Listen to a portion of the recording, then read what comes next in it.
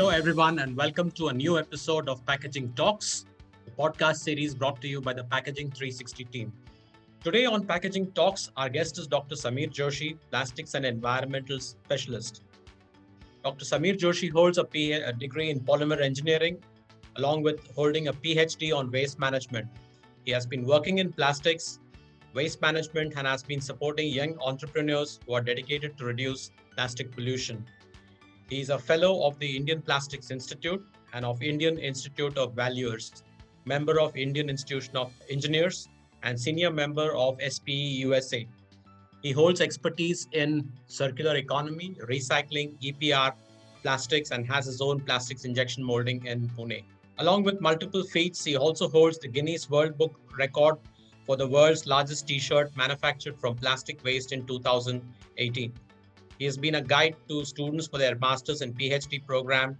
He has been on several committees of national and state level for plastic waste management. He has several publications to his credit and holds a patent, is a speaker and moderator at various national and international conferences, besides being a recipient of various awards and recognition at state and national level. Join me as we get into the conversation with Dr. Sameer Joshi. Hello, everyone, and welcome to a new episode of Packaging Talks. In this episode, our guest today is Dr. Sameer Joshi, eminent plastic technologist, not only a plastic technologist, but also a crusader for plastics and also plastics waste management. He has many achievements to his credit. We'll straight away get into the conversation on a topic that is very dear to his heart, and no better than Dr. Joshi to discuss the various aspects of the plastics ban and the regulations. So, Dr. Joshi, let's straight away ask you, what is the present status of the regulations and the ban on single-use plastics in Maharashtra? And what has been the impact on small and medium-scale plastic industries? And also give us a perspective of the consumer's thought process as well.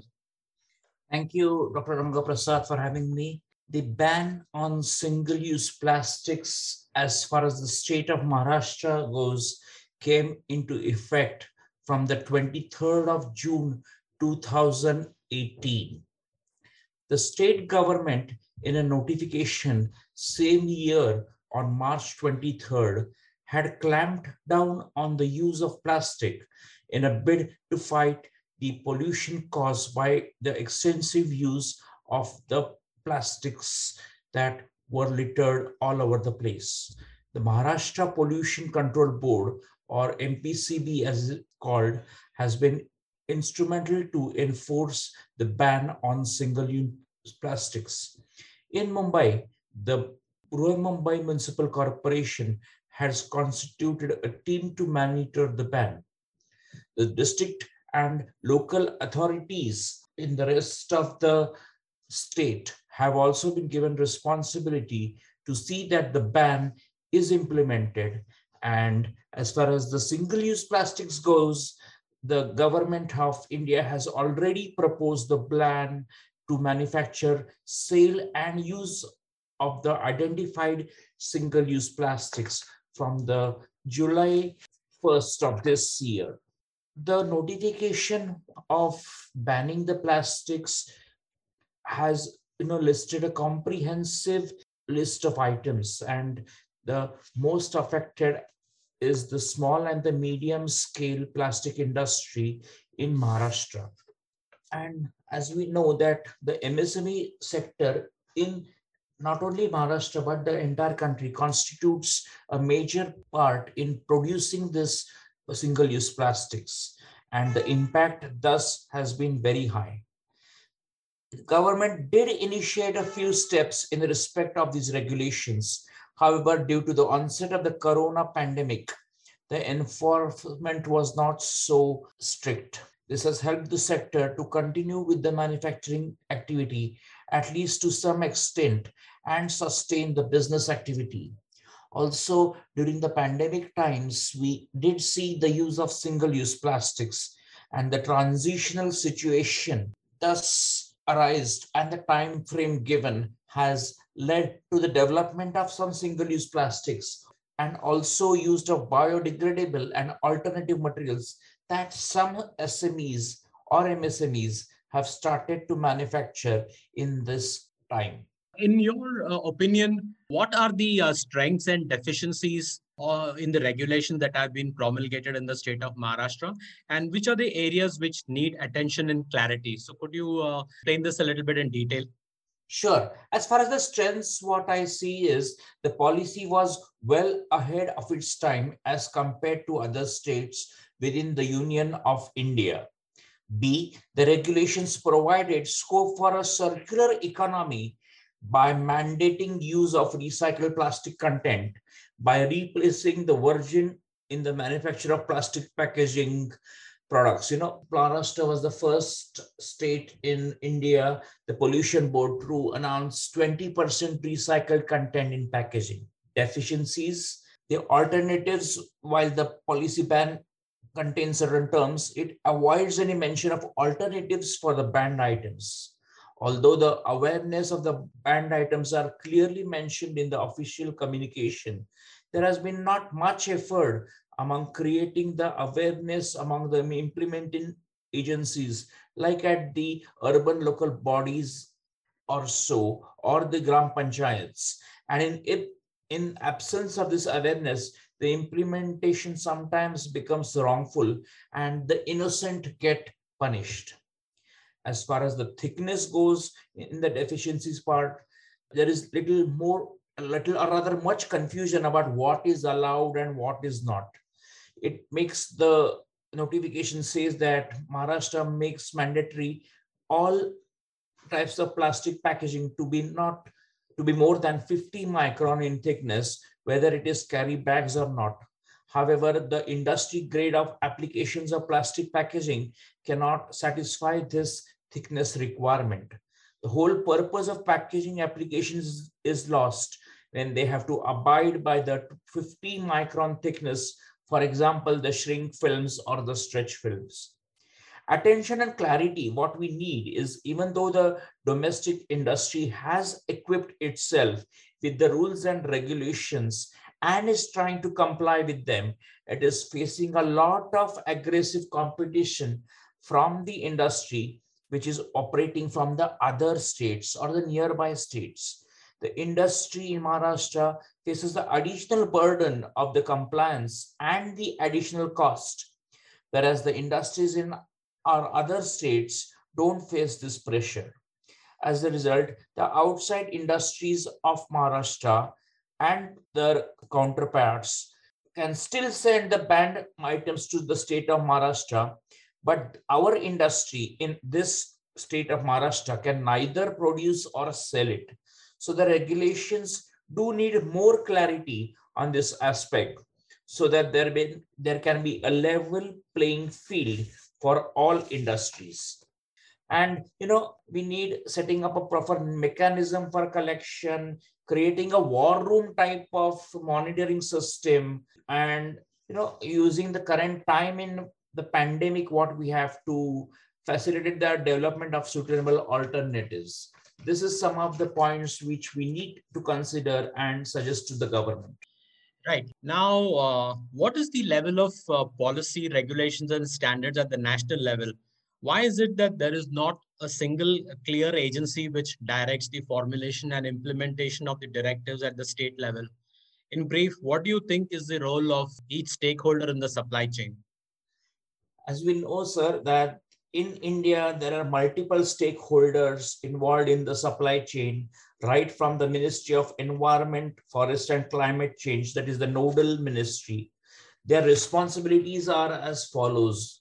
MOEFCC, as we know, the apex agency for setting the rules related to the management of all kind of waste plastics. The CPCB, the Central Pollution Control Board, the agency for publishing the guidelines as per the rules, monitoring the implementation of the waste management rules, and coordination among the different stakeholders. The state pollution control boards, that are the counterparts of the CPCB in the state, that is the pollution control boards for implementing and monitoring at the state level. Then comes the producer, the brand owner, or the importer. These are the obligated agencies or entities who need to obey the polluter pay principle. they are the one who take the responsibility for the environmentally sound management of the products till their end of life or collection. Then the waste management agencies, professional agencies involved in the actual groundwork. Then the urban local body, which is setting up the infrastructure for the collection, segregation, and processing. Then come the recyclers who are involved in the recycling of the plastics. The waste pickers, or our new days, we call them the waste warriors, the individuals who are voluntarily engaged and make a life out of collecting the waste plastics. And finally, the consumer is a point where particular things get converted into waste.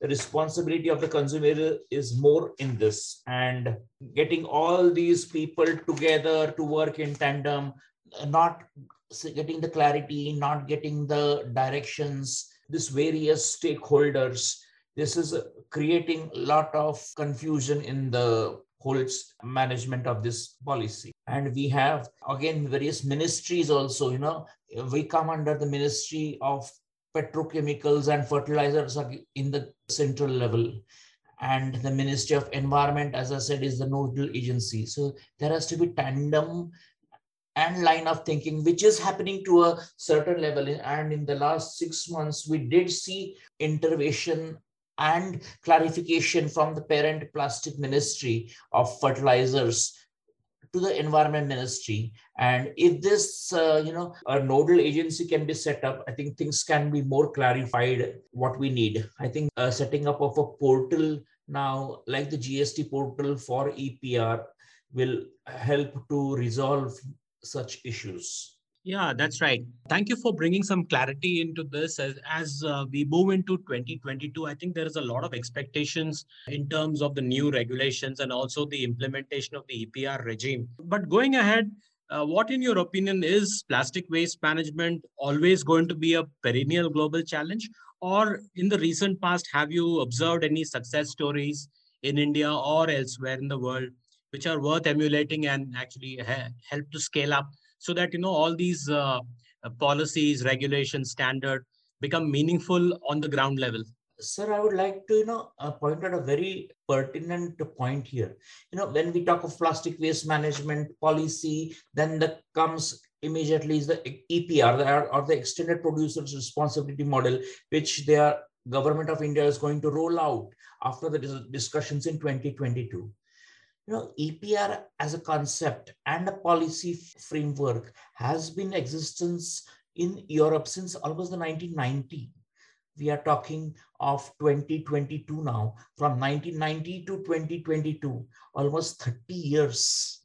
And Europe has done that in 30 years, while in India, we are new to the idea of EPR, which was introduced first in the plastic waste management rules. And we have just 5 years. And in the whole process, we have learned, unlearned, again learned, done something, redoing something. So, what the Europeans did in 30 years, we are trying to do in 5 years. And we certainly have come in a long way in this and are maturing in our policy. Plastics, as all of us know, is an excellent material that provides the wonderful advantages and will continue to for many decades for sure, because in the absence of alternative materials at a reasonable price, plastics packaging or a composite of packaging. What I mean of composite is meaning materials coming together which can be recycled or collected and processed easily. These will continue to play a major role. As far as the Indian plastic industry goes, it has been now established that as a fact, and as the rule of the land says, all have to adhere to the problem and find out solutions instead of complaining or going against the system. The major concern is whether this policy will really be implemented in letter and spirit by all the stakeholders. I think it is happening, and as it evolves, it will gather momentum.